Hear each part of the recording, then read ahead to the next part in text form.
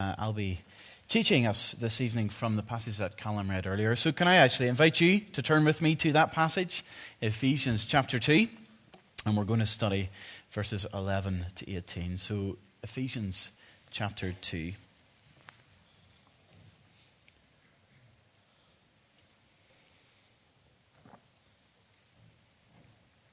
Well, this is God's word, so let us pray to him for his help so that we might understand it and understand him. So let us pray together. Heavenly Father, we thank you for your word. And we thank you that we, as we sit here in this building, we sit underneath your word. And we bow to its authority. And so we pray this evening that as we study it, that we would be faithful to your word and therefore faithful to your gospel.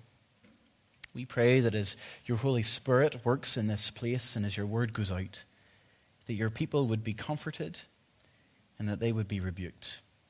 We pray that our sin would be identified, that we would be drawn to repent of it, but that we would be pointed to Jesus, in whom there is grace and mercy. We pray these things not simply for our sake, but for your name and for your glory. Amen. Well, this evening, we're looking at a passage which tells us what it means to belong to the Church of Jesus Christ. That's what we're thinking about. What does it mean to belong to the Church of Jesus Christ? Well, to help us get into this passage and to think about this, I want to begin by asking you a few questions. And I want to ask questions really along one theme. And that theme is, have you ever felt unworthy to come to church? Ask yourself, have you ever felt unworthy to come to church? For instance, maybe because of the way that you used to live. Perhaps you're sitting here and you feel that you don't really belong in this place. Maybe there have been mornings or evenings that you've hesitated to come out because of something you've done, either that morning or that day or that week. Maybe a decision that you've made that goes against God's word, or an argument you've had, or a lie that you've told, and you're sitting there uneasy. Maybe you don't feel or haven't felt worthy because of your mood. I'm too angry to come to church, too grumpy, too sad. Or maybe even there have been times when you just haven't felt close enough to God to feel that you can come in and worship him. Maybe it's not something you've done, but perhaps it's something someone else has done. Something that they have said or that they do to make you feel unworthy. Perhaps in comparison to others, you feel that you can't come to church because maybe you don't have the right things to wear. Perhaps you're worried about the behavior of your children, and you're conscious of people looking at them and thinking about you because of them. Maybe you don't feel like you can come here because you're a blow-in. You haven't been here all that long, and so you don't think that you could get involved or serve in the same way others do. Or maybe even for whatever reason, people make you feel like you don't know enough.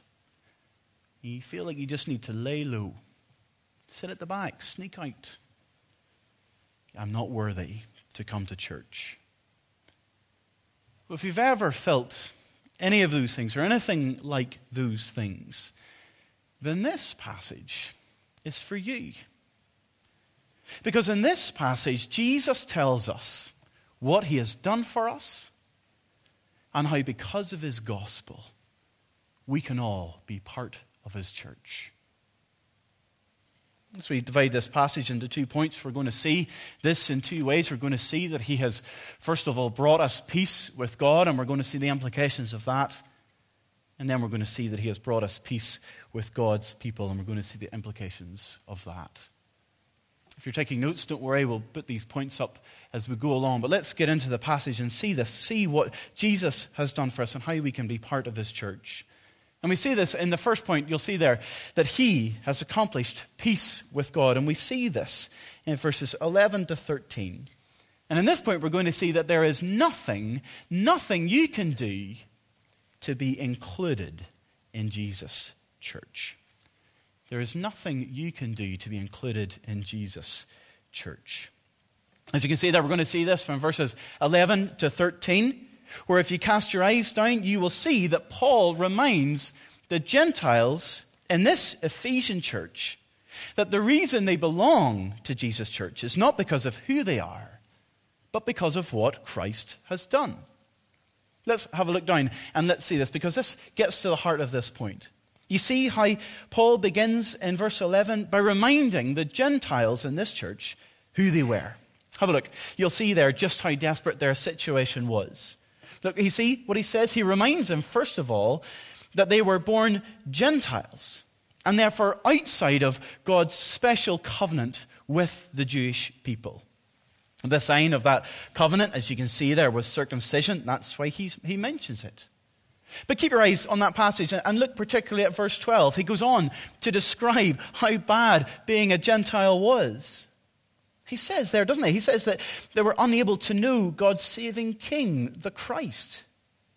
Then it says that they were excluded from the nation of Israel.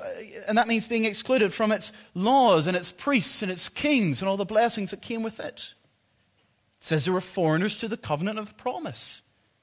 Do you know that promise where God promised the people of Israel that he would be their God and they would be his people? That promise doesn't apply to Gentiles. And all of this ultimately has rendered them without hope and without a relationship with God. Paul is laying it on thick here, isn't it, in these two verses? He's really building a case about how bad being a Gentile is.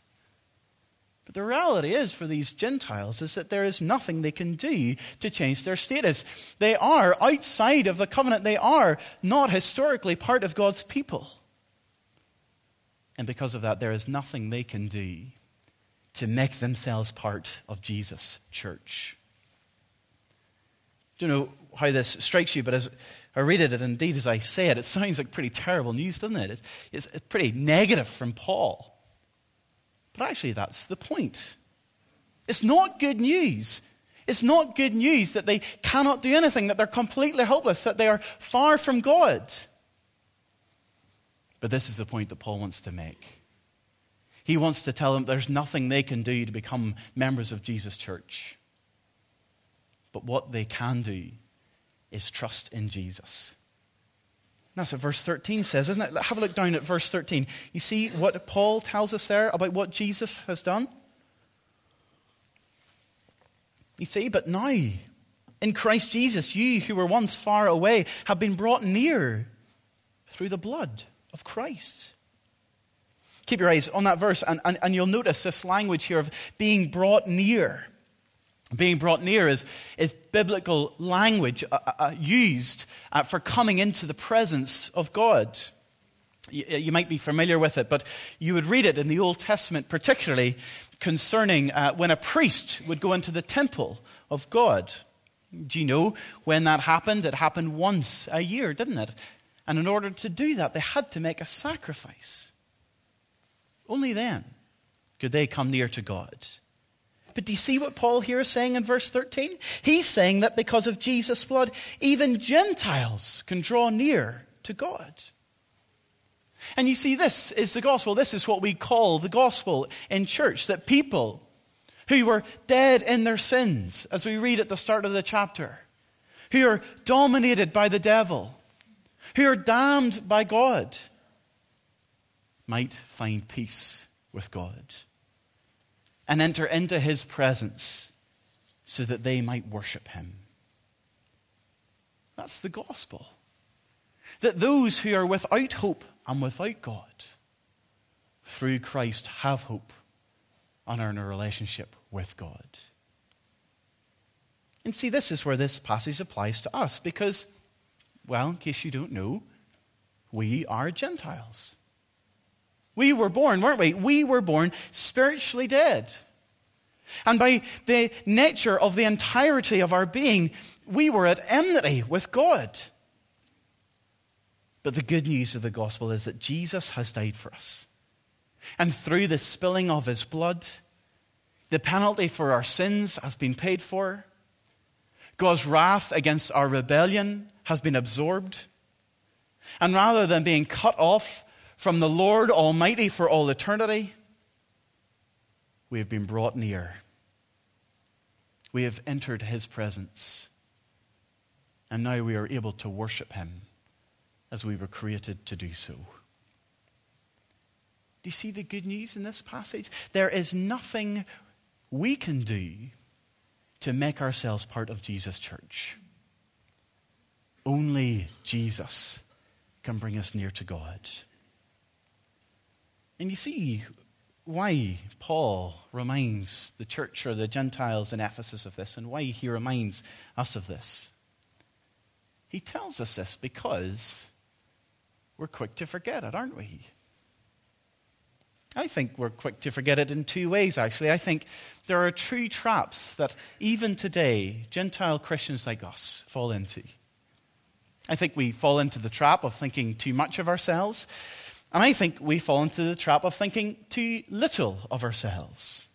Let's think about these each in turn, and hopefully you'll see what I mean. First of all, the trap of thinking too much of ourselves. And to illustrate this, I want to talk about a phrase that I hear, or I've certainly heard quite a lot, and I don't know if you've heard it, but I've heard it quite a lot. And this is a phrase where I hear people describe Northern Ireland as God's own country. I don't know if you ever heard Northern Ireland described that way. Now, I don't think the people who say that have thought too much about what they're saying, but I do think that it is an insight, or it tells us that there's a general feeling among our people that we are quite special. And we think quite well of ourselves, don't we? And to be fair, this can easily happen. We can easily, as Christians, look at God's grace towards our church and towards our culture and think that God has been good to us because of who we are rather than because of who he is or what his Son has done for us. And I think this feeling of feeling special can translate into the church. I know people, maybe even myself included, who can imagine themselves saying, whenever I ask them, do you belong to the church? They say, well, of course I belong to the church. I always have. My parents belonged to the church before me, and their parents before them. And as I look at my children, I know that after I'm gone, they'll be here too. And in fact, I would go as far as saying that even if the walls were to fall down around us, we would still remain. You see, I think it's easy for us to think too much of ourselves. But we need to see, don't we, that there is nothing we can do to make us members of Jesus' church. I think there are also some of us who think too little of themselves. And again, I think this is easy, and this comes back to some of those questions that we asked right at the very start. Remember some of those questions I asked you? Perhaps I asked you if you've ever felt unworthy to come to church. Whether that's something that you've done in a past life, you feel like you don't belong here. Or whether you've ever hesitated to come out because of something you've done this week. Maybe you even have that feeling now, something you did this afternoon that made you hesitate before grabbing the car keys to come out. Maybe you felt that you're not holy enough to come out, to join with us as we sing and read and pray. But I think this is us thinking too little of ourselves. And there are many more reasons for us to think less of ourselves. But the good news of this passage, we need to remember that there is nothing you can do to be included in Jesus' church. You see, in each case, we need to remember, we need to not look at ourselves, but look at Christ. Remember what he has done. And what does the Bible teach? The Bible teaches that if we are continually repentant of our sins, if we strive to trust Jesus for our salvation, then we can come near to God and we can worship him. I think the root of this problem is a misunderstanding of grace. It's something I've been thinking about quite a lot, and I think it applies to this passage. Because grace is at the heart of it. That's what the start of chapter 2 is about, and I'm glad Callum read that, because our passage continues on, doesn't it? The word therefore is in verse 11. It's a continuation of this theme, grace. But I think the heart of this problem is a misunderstanding of grace. I don't know if this resounds with you, but I think sometimes we think that grace is the thing that starts off our Christian faith, but that it's up to us to keep it going. Do you know what I mean? We think of grace kind of as like jump-starting a car. I don't know if you've ever had to do that. Do you know, we think grace is that thing that gives us the initial push down the road. But it's up to us. We've got to turn the ignition. We've got to drive away. But that's not grace. That's not grace. If we're going to take this illustration, metaphor, wring the life out of it, then, well, grace is the driver and it's the car. Without it, we would get nowhere in our faith. And that's what this passage is reminding us. It's teaching us what grace is. It is teaching us that Jesus has done it all. Isn't that what it says in verse 8? For it is by grace you have been saved through faith. And this, not even this, is from yourselves. It is a gift of God. And grace is what we need to remember if we fall into either of these traps of thinking more of ourselves than we ought, or less of ourselves than we ought. What we need to do is remember that there is nothing you can do to be included in Jesus' church. Jesus, by his blood, has done it all. He has brought peace with God. He is the one who brings you near to him. And because of his sacrifice, we can worship our Almighty God. There's nothing you can do to make yourself part of Jesus' church. Jesus has done it all. So trust in him. Let's look at our second point, shall we? The second thing that Jesus has done, he has brought us peace with God's people. You'll see there in this point that we're going to see that there is nothing anyone can do to exclude you from Jesus' church. There's nothing anyone can do to exclude you from Jesus' church. And we see this, if you have a look down, you'll see this from verses 14 to 18, where Paul moves to a particular issue in the Ephesian church. And it's an issue that he's really been dealing with throughout this passage. And indeed, we've already seen it in chapter 1. But it's an issue between Jewish Christians and Gentile Christians. Like I said, this is mentioned throughout the letter, but it's also mentioned in our passage. If you need proof for this conflict between these two people, have a look at verse 11, for instance, where Paul addresses the Gentiles who are called the uncircumcision, and then this other group called the circumcision, who of course are the Jewish Christians. But this division is there, it's present in the early church because of the law of God, and the law of God prohibits Jews from worshipping with Gentiles. In fact, the law of God prohibits Jews from interacting with Gentiles on any kind of level at all. But this was a misunderstanding of the gospel. But it was causing great strife within the church and great hostility among its members. And so Paul writes this whole passage to remind the church in Ephesus what Jesus has done for them, and how because of his death, no longer should there be Jewish Christians and Gentile Christians, but Christians. But like I said, we see this in the passage. So let's have a look at it. In fact, let me read it again. And notice from verses 14 to 18 how often the words peace and hostility appear. Let's have a look. Verse 14. For he, Jesus himself, is our peace, who has made the two one, and has destroyed the barrier, the dividing wall of hostility, by abolishing in his flesh the law with its commandments and regulations. His purpose was to create in himself one new man out of the two, thus making peace. And in this one body to reconcile both of them to God through the cross, by which he put to death their hostility. He came and preached peace to you who were far away, and peace to you who were near. For through him we both have access to the Father by one Spirit. It's clear, isn't it?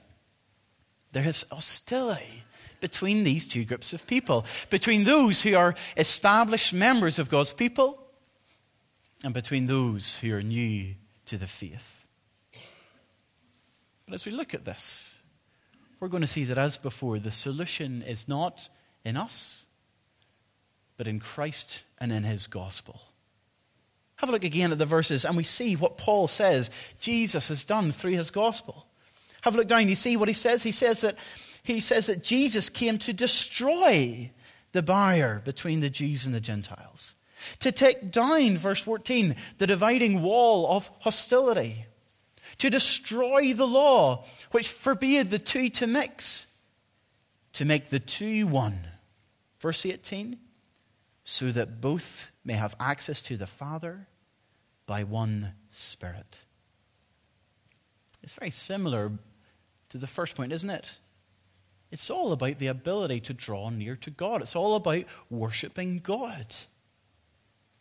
Except in this point, Paul wants us to see that if you are in Christ, then no one can exclude you from worshiping God. I say that, and I apply it to us, and I recognize that this is talking about Jewish Christians and Gentile Christians. But I think the step from first century Ephesus to whatever we are, 21st century Rich Hill, I don't think it's too big a step. Because instead of thinking about Jews and Gentiles, I think we can think about those who are historically part of God's people and those who are new to the faith. Or we can think about those who have belonged to Rich Hill Presbyterian Church for a long time. Or people like me who are really just here for a few years. And you see, because we are sinful people like those in Ephesus, we're going to struggle in the same way they struggled. As before, I think we struggle with this in two ways. I think we struggle by falling into the trap of thinking too much of ourselves. And we struggle by falling into the trap of thinking too little of ourselves. Again, let's take these in turn, shall we? The trap of thinking too much of ourselves. Well, I think one of the ways that we can fall into this trap is by forgetting that we're Gentiles. Do you know what I mean by that? Whenever we are so used to being God's people that we forget how we were born. One of the ways I see this is whenever I talk about myself in this as well, when we talk about the world, as if the world is this evil place that we just cannot dare go because it will contaminate us. It will destroy us. I think we're at danger when we talk about the world. We're in danger of thinking that we're better than they are. But this passage reminds us that the only difference between us in here and those people out there is the grace of God. That's the only difference. But there's a danger, isn't there? When we think too much of ourselves, we think that those people out there do not belong in here. I think there's a danger too for those who count themselves part of the covenant people. You know what I mean by covenant people? It's a reformed term that we use, a part of reformed theology to describe the church. And covenant people are people who believe that God has extended a blessing upon them and their children.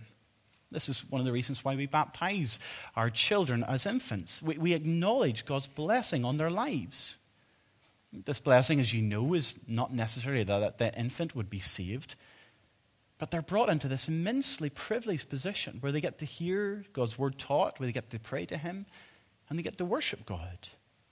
Now, this is an entirely biblical principle, and it's a biblical thing we're doing. We're right in doing so. But the risk of being a covenant person is that we exclude those who are not. And we can easily fall into the trap of being hostile towards those who are not like us. We can look at them and think, they're not Presbyterian. What are they doing here? They've never been baptized. What are they doing here? The person's not a member of this congregation. I don't think that person has contributed just as much as we have? Don't think they've served or given as much financially. Actually, as I look at that person, as I look at their life, I think, well, they say they're a Christian, but I don't know if they mean it. Those of us who are covenant people or who have been Christians a long time, it's very, very easy, isn't it, to exclude others. I think this also comes with our age too, doesn't it? I think it's easy to make divisions because of our age. I think it's easy if you're an old person to think, maybe I don't belong here. I think it's easy if you're an old person to maybe look at the younger people and say, those people, they're just not serving the way that we served. I think that works both ways. I think it's easy for young people to look at old people and think, they're just not as on fire in their faith as I am. They maybe don't know how to worship as we know. We're sinful people, aren't we? And we can think too much of ourselves. And when we do so, we exclude other people. So I give those illustrations, I give them deliberately because they're man-made things, just like verse 11 says. See what it says there in parentheses in verse 11? Those things done in the body by the hands of men. We're excellent, aren't we, at creating man-made walls of hostility. But this passage says they have been knocked down by the grace of Christ. I think we can think too little of ourselves as well. Remember the questions we asked at the very beginning? Have you ever felt unworthy to be here? And maybe intentionally or unintentionally, you feel that other people are excluding you from coming. You maybe wake up in the morning and you open your wardrobe and you think, I can't come to church today. I've got nothing to wear. Maybe your children are, if you're anything like mine, and you're thinking, oh boy, I'm not sure I can bring these rascals out this morning. What are people going to think of me? Or maybe you're new here and you haven't been here all that long, and you think to yourself, there's something, they need help with something, but I'm just not sure. If I were to volunteer, I'm just not sure how that would go down. We feel excluded, and sometimes we're guilty of making people feel that way. But do you see what this passage says? It says that if you are in Christ, no one, nothing can exclude you from being part of his church. And no one and nothing can exclude you from worshiping God. This is the gospel, isn't it? This is what this passage is about. It is pointing us to Jesus Christ, to what he and he alone has done for us. And if I encourage you, as I have been doing this week, that if we have neglected this, then we need to repent. If we have excluded someone from worship by our words or by our actions or for our lack of love for them, then we need to repent of that. If we've not trusted in Christ and his grace alone, then we need to repent of that. If we think that we're here because of our own ability or our own standing in the covenant people, then we need to repent of that. But we need to know that God's grace is given new every day. And God's grace is what we need to take us home. But likewise, if you've ever felt unworthy, if you've ever felt that you cannot come here, well, let me, if it's been me, apologize to you if I've ever made you feel like you do not belong here. But let me encourage you to see the gospel. Let me tell you that if you are repentant of your sins, if you understand who Jesus is and what he has done for you, if you trust him as your Savior and Lord, then you're in him. You have received God's grace. And you can come near to God. And you can worship him not in who you are or what you have done or because of what people think of you. You can worship him because Jesus' blood was spilt for you. And you can join us in one spirit to worship our God. I hope you see how this passage is important. It seems like an age-old division in the church, doesn't it, between Jews and Gentiles? And you could easily read this passage and think, oh, it's telling us that we need to get on better with one another. And that is true. But I want us to see this passage is about Jesus Christ. It's about the gospel. It's about what he has done for us. And so let me encourage us, as we will do in a moment or two, to finish by praising him for what he has died for us. Before we do that, let us bow our heads and pray, and let us give thanks to him for his grace and his gospel.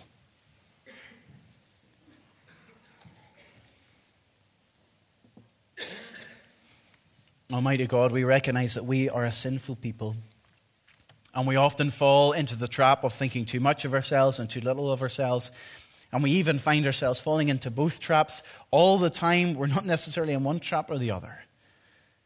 But we pray that we would not look at ourselves any longer, but rather look at you.